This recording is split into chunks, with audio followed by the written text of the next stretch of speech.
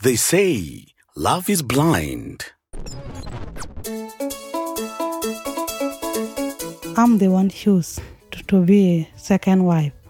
Even when Michael talked to me, I say, I know you have a wife, but I want to be second. It's really what I choose. It's not a feeling that strong, I'm just trying to help this young lady get to where she need to go. And she was in a horrible situation with a boyfriend, and I want her to get away from that. But marriage opens the eyes.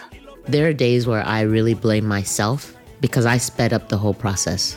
I was the one that's just like, fuck it. You're marrying her.